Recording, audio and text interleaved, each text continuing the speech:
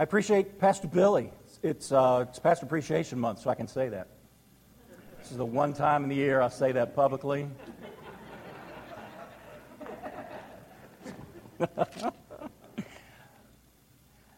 I told Pastor Lowell that since it's Pastor Appreciation Month, I'd be glad to take him one of these weeks during this month, take him to lunch over at Chick-fil-A after service.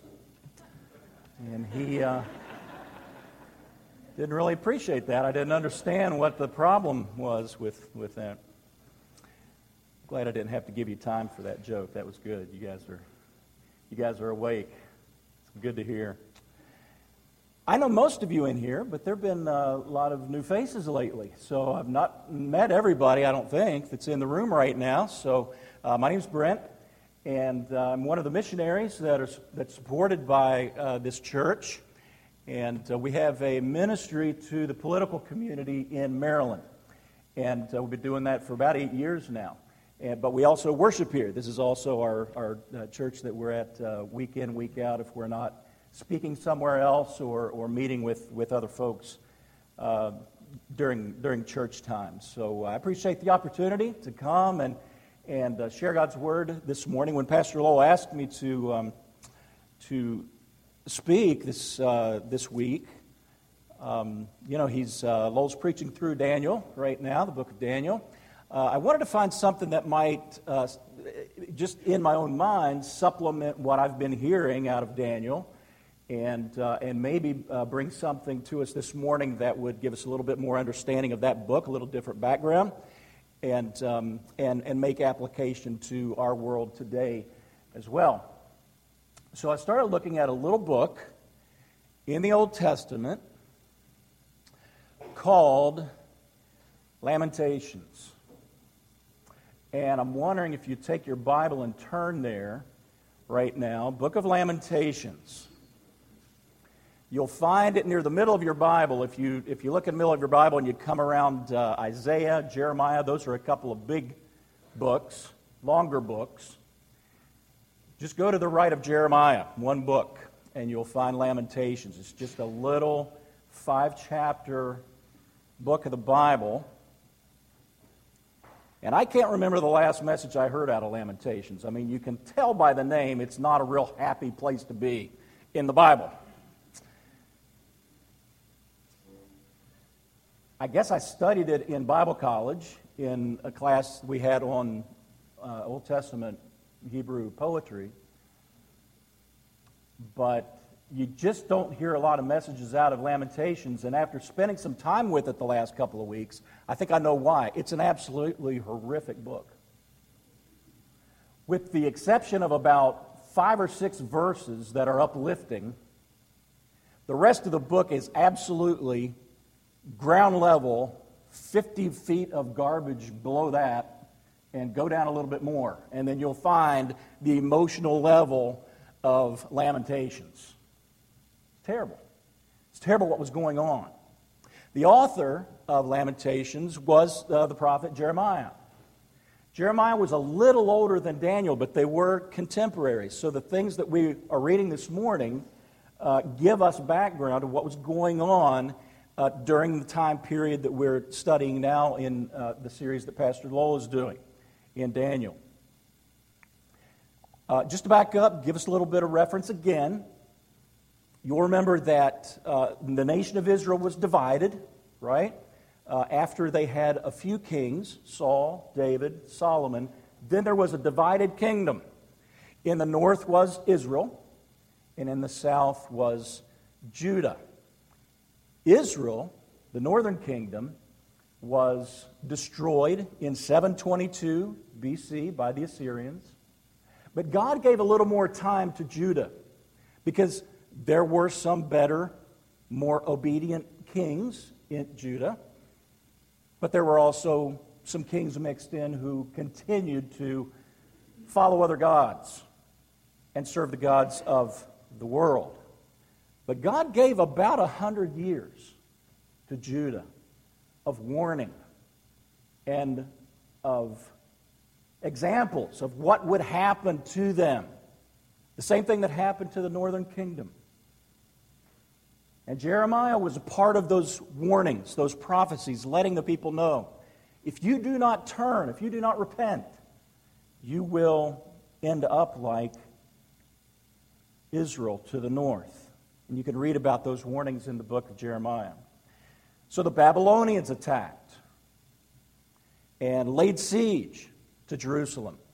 And eventually Judah fell in 586 BC. And that's when Daniel and his friends were taken into exile. Remember that? Beginning of the book of Daniel. And then the rest of Daniel, at least to where we've come in the series. Babylonians were in charge, and now the Persians are in charge as you move through that book. But the book of Lamentations, written by Jeremiah, it's a difficult one to study and to read and to think about. But it does have application for us today, and I do want us to think about that as we move through this book. We'll cover part of the book today. I do better with just a passage of Scripture and just move through it, but I can't cover all of the book in one morning. But we'll just parachute in on a few verses to give us an idea of what's happening here and how we can make some applications to us today. So, are you there? Lamentations, chapter 1, verse 1. Just want you to make note of the first word of chapter 1. Turn to chapter 2, verse 1. Take a look at the first word. Turn to chapter 4, verse 1. Take a look at the first word. And that word is, 1, 2, 3, how. This word right here is an expression of dismay. And it lays the groundwork for this entire book and sets the mood and the tone of what Jeremiah is trying to express. Back to chapter 1, how lonely since the city that was full of people. How like a widow she became, who was great among the nations. Chapter 2, how the Lord in His anger has set the daughter of Zion under a cloud. He has cast down from heaven to earth the splendor of Israel. Chapter 4, how the gold has grown dim. How the pure gold is changed. The holy stones lie scattered at the head of every street. The first thing we see in Lamentations is that Jeremiah grieved for his nation. Jeremiah grieved for his nation. And as we look around America, it's not hard to make the application to us today. That we live in a culture that is walking away from God and has been doing it for many years. Rejecting God, removing Him from every corner of society. And as we see that, we grieve. We do what we can to stop the trends or to at least slow them down. But you have to agree, the trajectory is not good. The trend is downward. And we can just as easily use that word how, can't we, when we look around and see what's happening in America. We could say how our leaders have made ungodly laws and our people have approved it. How we have forgotten what the founders put in our documents and what they intended and the reverence that they had for Creator God. How we have elevated our personal good over considering the good of other people. How our educators have hijacked God's truth for an agenda of godless ideology. How America celebrates erotic liberty over religious liberty.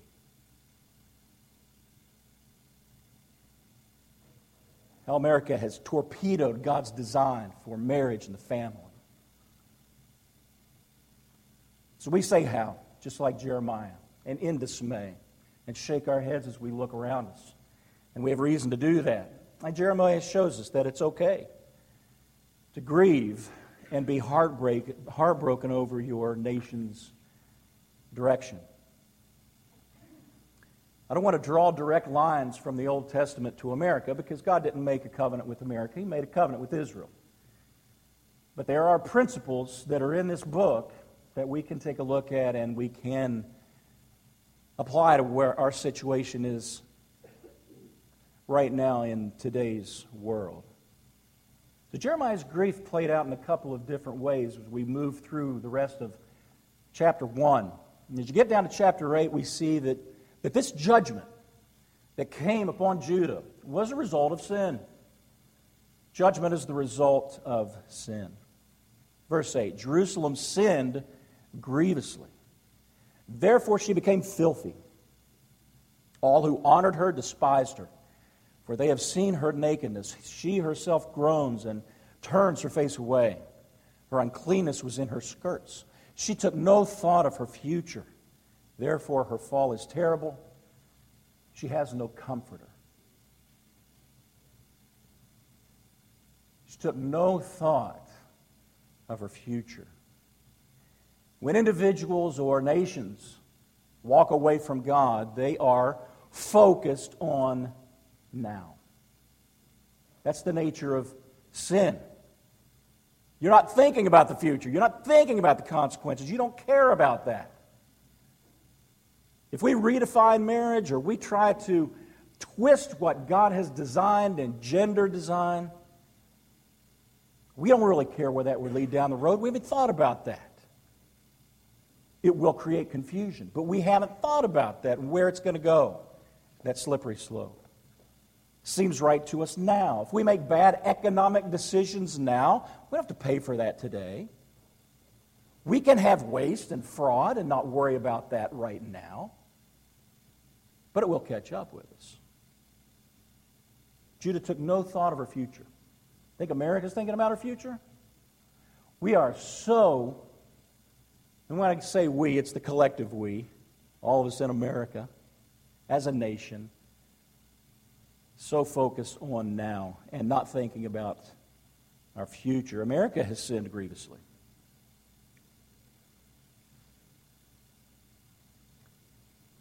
Shouldn't religious leaders be there, though, to stop this kind of thing? To tell people to knock it off? To tell people that there is something down the road, there is a future, there is a consequence that you need to think about?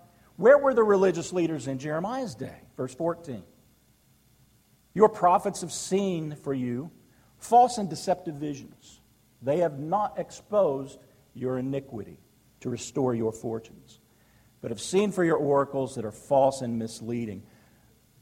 I told you that I lead a ministry over in Maryland to the political community, and some of you will remember a couple years ago that the leaders in Maryland were considering a bill to pass same-sex marriage. It's before it became federal law. And it was a big deal over there, and there were people that were trying to lobby one way or the other. And I can remember one state senator who pulled me aside in the hallway one day. This man doesn't know the Lord, but he knows that I teach the Bible. So he came up to me. He said, Brent, what does the Bible say about this issue? This morning, I had 2 pastors in my office, one after the other. One telling me that it's not God's design for marriage, and one telling me it's just fine if the 2 people are committed to each other. So which is it? I've got 2 men of faith that are sitting right in front of me, giving me 2 completely different conclusions. And this was a confused legislator. At a time we did not need confusion. Pastors couldn't be depended on to give a right answer for that issue. I can remember sitting in the gallery the day that they voted in the House on that bill. And I can remember watching, they were still gathering around their desks on the floor before they were gavelled in, and one of the delegates, an openly gay lady, came to her desk. I know that her pastor had lobbied for this bill. And this legislator came to her chair at her desk, and she took a minute, and she stood behind her chair. She closed her eyes. She raised her palms up,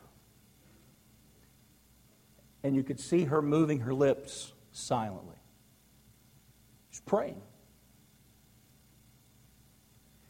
invoking God to bless what He had clearly forbidden in Scripture. And she had heard from her pastor that same-sex marriage was a good idea and it needed to pass. And that bill did pass that day by one vote.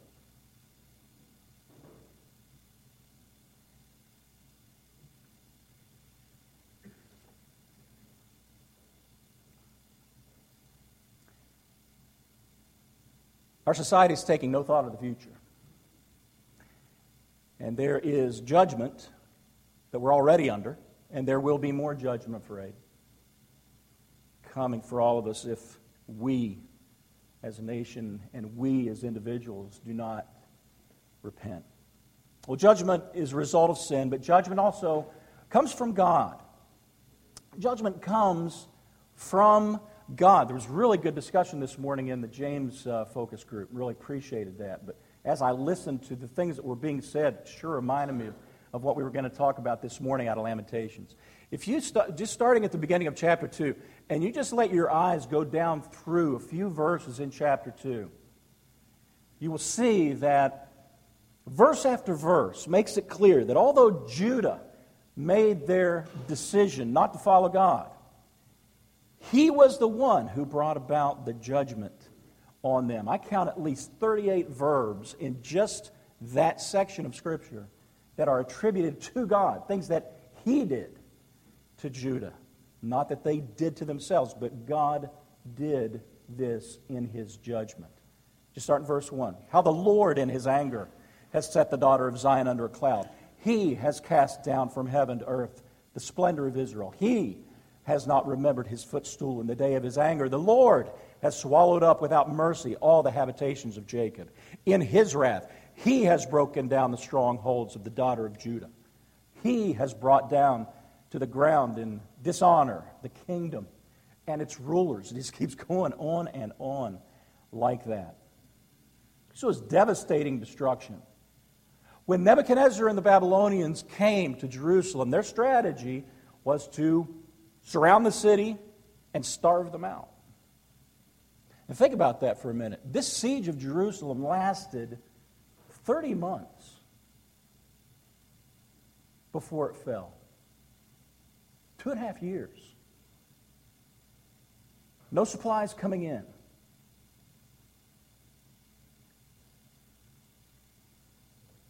If you tried to get away from the starvation, do you know what was waiting for you? Verse 21. In the dust of the streets lie the young and the old. My young women and my young men have fallen by the sword. You have killed them in the day of your anger, slaughtering without pity. But you know what? Maybe that was the best way to go.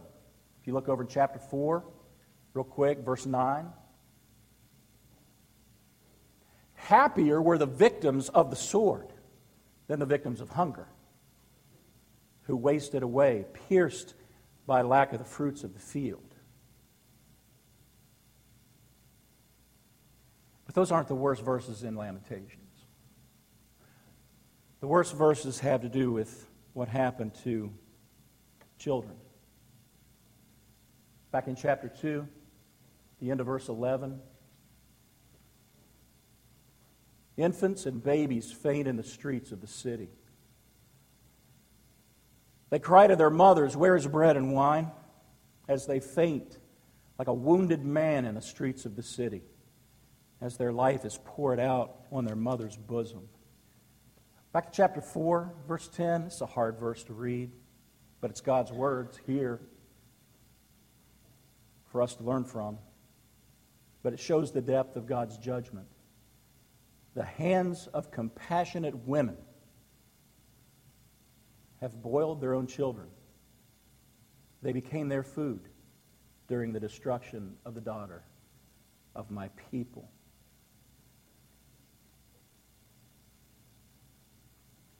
Parents, after their kids had died of starvation, cannibalizing their own family members. God is perfect. God is holy. God is different than anybody else. And He hates sin. He will always, always judge unrepentant sin in individuals and whole cultures. And if we would only see sin the same way, or even come close, I don't think we would grieve Him as we do. And this is why we pray for and warn our world around us, so they will repent. This judgment on Judah, as bad as it was, the judgment that's on America right now and where we're headed, as bad as that is and will be, it's not the final judgment. There is a final judgment coming for those who do not repent. And that judgment will make Lamentations look like a Saturday picnic. There is judgment coming, a final judgment. That is why we warn. And that is why we pray. God hates sin and will always punish wrongdoers who do not turn to Him for forgiveness. Pastor Roger already said it this morning. We here at Centerpoint Bible Church point others to two things. Who? Jesus Christ and His Word. That's why we do this. Because God hates sin, and God is glorified in those who love Him and obey Him and follow Him. We want to see more of that. It's not going to happen if we stay silent about the truth that's here in His Word. So that's why we point people to Jesus Christ.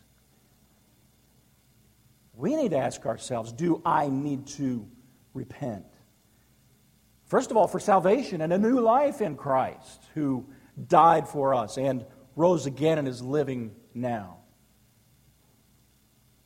Maybe you know the Lord, but are following your own way right now. You need to repent of that.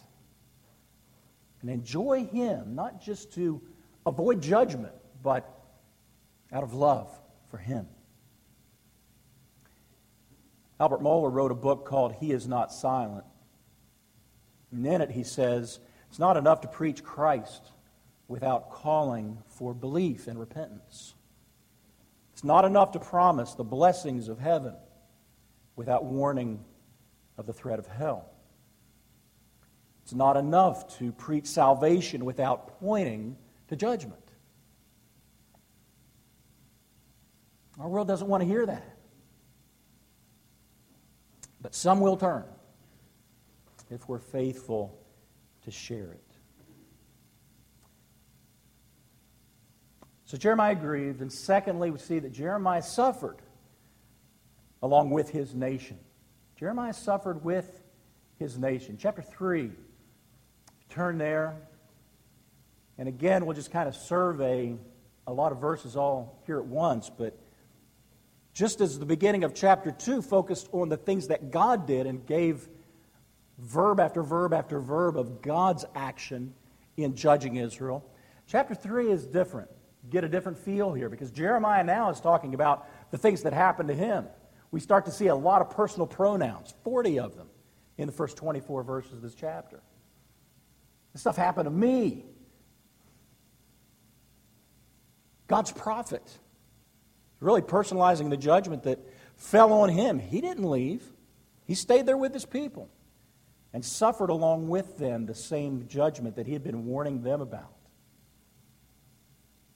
Just picture a man walking around the streets, looking at the rubble that's left with the smoke rising from this destruction. Dead bodies of adults and children just laying in the street. People he had warned for years, and he suffered right along with them. Jeremiah suffered just about every way you can, physically, mentally, emotionally. His ministry, desire, he's gone. And you can just jump in just about anywhere in this chapter and see that. Verse 16. He has made my teeth to grind on gravel. He has made me cower in ashes. My soul is bereft of peace. I have forgotten what happiness is. So I say, my endurance has perished. So has my hope from the Lord.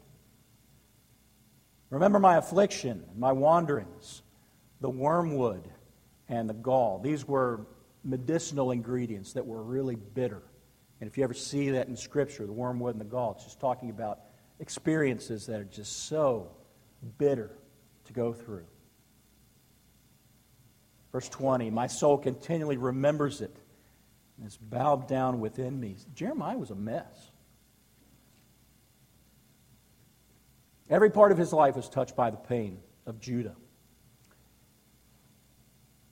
And there are times where we're going to have wormwood and gall, okay? And a lot of you have gone through that, going through it right now, where life is bitter, and then we feel in us a bitterness rising up. Fighting bitterness is messy. It's hard. But we have to fight that fight. Our emotions are very powerful. But they're also deceptive. Jeremiah says some things in this chapter that I think as a man of God, he knows they're not true, but he's just expressing how he feels. And sometimes your feelings can't be trusted to say a truthful thing. You're saying how you feel, you're saying how it seems at the moment, right? And we can identify with these hard emotions, even though we may not have felt it as deeply as Jeremiah. But this is how his feelings seem to him. For example, verse 8. Though I call and cry for help, he shuts out my prayer.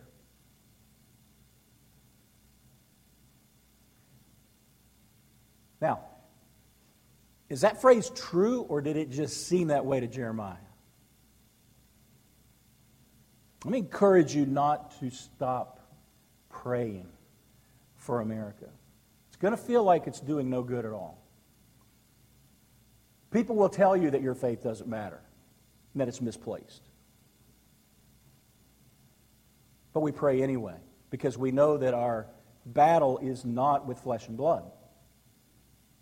It is a spiritual battle, fought in heavenly realms by evil and good forces. We pray. Don't give up on that. There are days I drive back from Annapolis and I'm completely convinced I've done absolutely zero good. But I need to remember my call. And I need to keep going back and be faithful. So our feelings are real, but we can't rely on them to always tell us the truth. I'll tell you another thing I see as I look. It's actually what I don't see when I read chapter 3. And we see that Jeremiah was suffering with his people. It's what's not there. And Pastor Lowell touched on this idea a couple of weeks ago. When we speak truth to our culture, and then there's judgment for people who rebel against God or mock Him, we need to be really careful not to like it when they do go through consequences. Isn't that part of our flesh? I told you so. I warned you. You got what's coming to you. You don't see anything like that here from Jeremiah.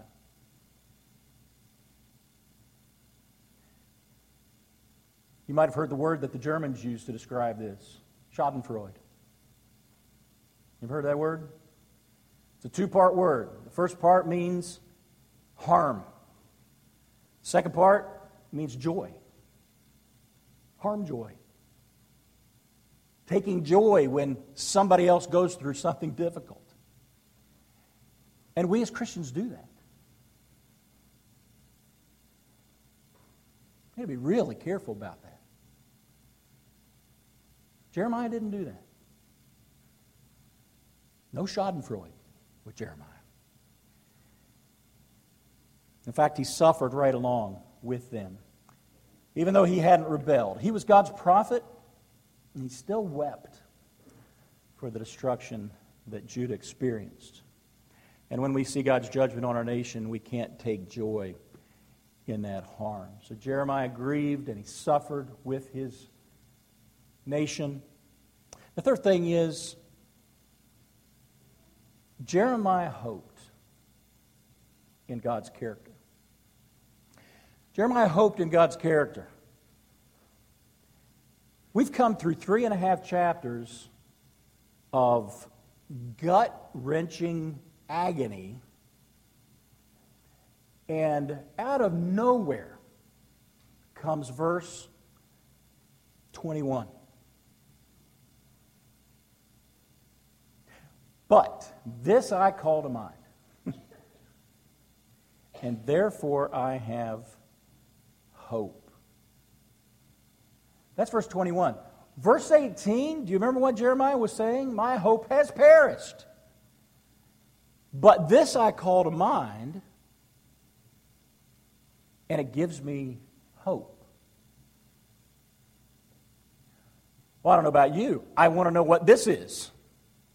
If there's hope in the middle of all this mess, I need to know what this is. What gave Jeremiah hope? Verse 22. Steadfast love of the Lord never ceases. His mercies never come to an end. We sang earlier, it's only by your blood. It's only through your mercy. Lord, I come. His mercies, they are new every morning. Great is your faithfulness. The Lord is good to those who wait for Him, to the soul who seeks Him. There are a handful of verses in Lamentations that are uplifting. And they're right here. And these are the ones we usually hear. These are the ones we write songs about. Not so much the rest of the book. And they're rooted in God's character. Words like mercy, love, that He is good, faithful. The Lord is good to those who wait for Him. We sang that this morning. We will wait upon the Lord. We will wait upon the Lord. When you do that, you seek Him, you inquire of Him, those are the people God is good to. Was God good to Jeremiah? I mean, there's some real questions here. You read Lamentations, and in the middle it says God's good. Was God good to Jeremiah? Was God good to Israel? Is God good to us when He puts us through something that we don't like? Or is inconvenient? Or painful? Or the person we vote for doesn't get elected? Is God good?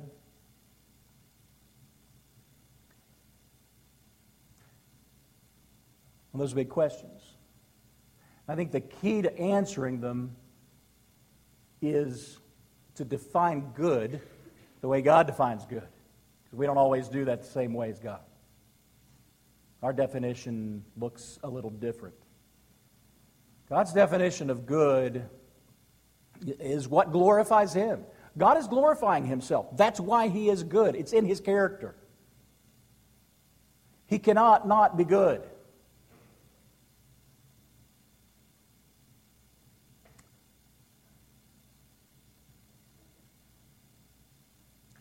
You and I need to stop doing something. You ready?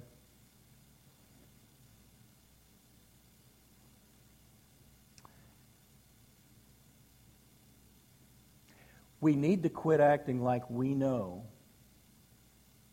what will bring God glory.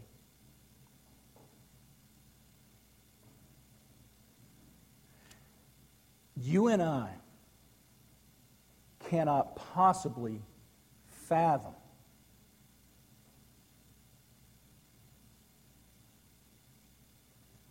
what God's plans are for this nation or any other nation. There's no way we can know that.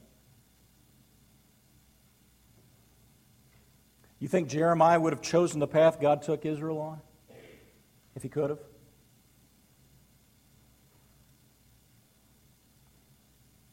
He sat in the middle of that rubble, looking at the bodies of dead children in the street, and he said, God is good.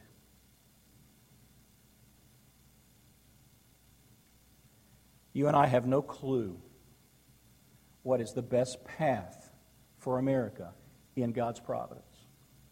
We don't know. And we need to stop acting like we do. We have no idea what will cause the gospel to grow in America.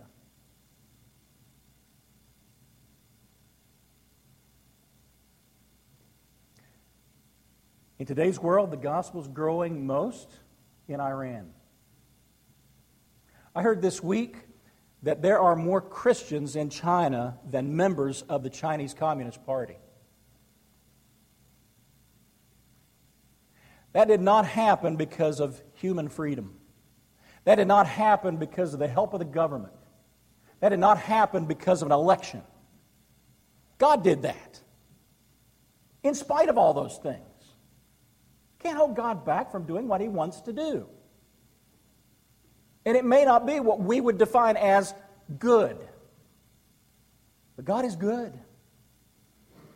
In the middle of tragedy, God is good. He has His reasons. He sees eternity.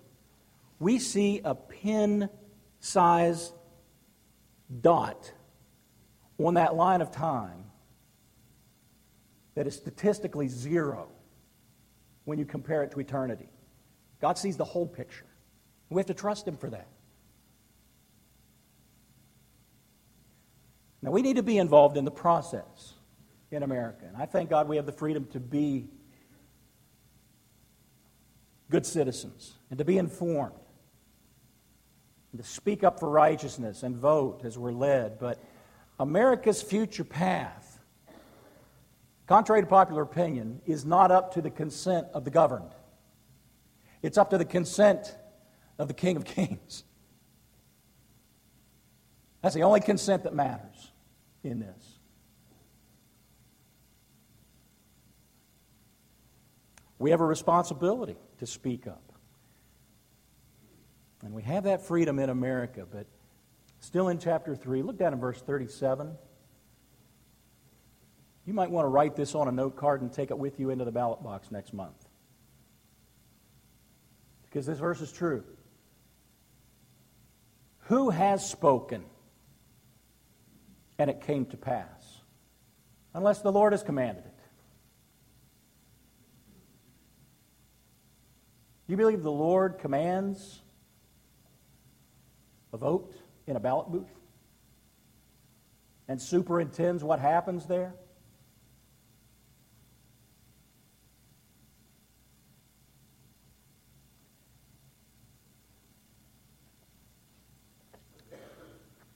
I like this quote by John Piper. We do not smirk at the misery or the merrymaking of an immoral culture. We weep, or we should. This is my main point. Being exiles, which we are, this is not our country. We're citizens of heaven. This is my main point. Being exiles does not mean being cynical. Does not mean being indifferent or uninvolved. The salt of the earth does not mock rotting meat.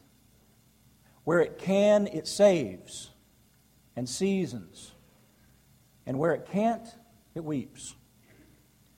And the light of the world does not withdraw, saying good riddance to godless darkness. It labors to illuminate, not to dominate. We're called to be lights, just as we read earlier from Philippians. We're lights in this world. A twisted, crooked generation we live in. It's Babylon. We're called to be Daniels in this Babylon, standing up for what is right.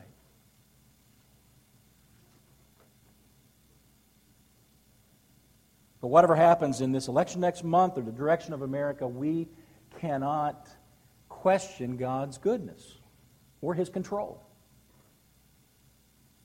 because they are just being screamed out from the Scriptures, and we can't deny them. When Babylon showed up to carry out God's plan for Judah, we've already seen Daniel and his friends were taken away, young men taken to Babylon. Jeremiah, what happened to him? He had a real different journey than Daniel. He stayed, obviously, to the end of the siege, saw the carnage that was left after the siege and after Jerusalem fell.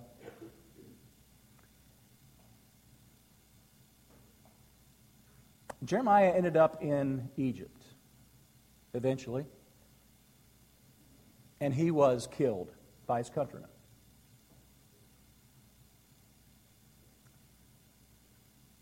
The country he wept for executed him, and God was good.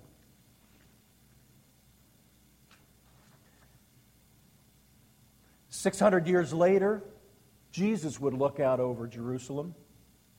And what did he do? He lamented. Remember what he said? "Oh, Jerusalem, Jerusalem, the city that kills the prophets and those who are sent to it. How often would I have gathered your children together, as a hen gathers her brood under her wings, and you were not willing." And Jesus would be executed by his people,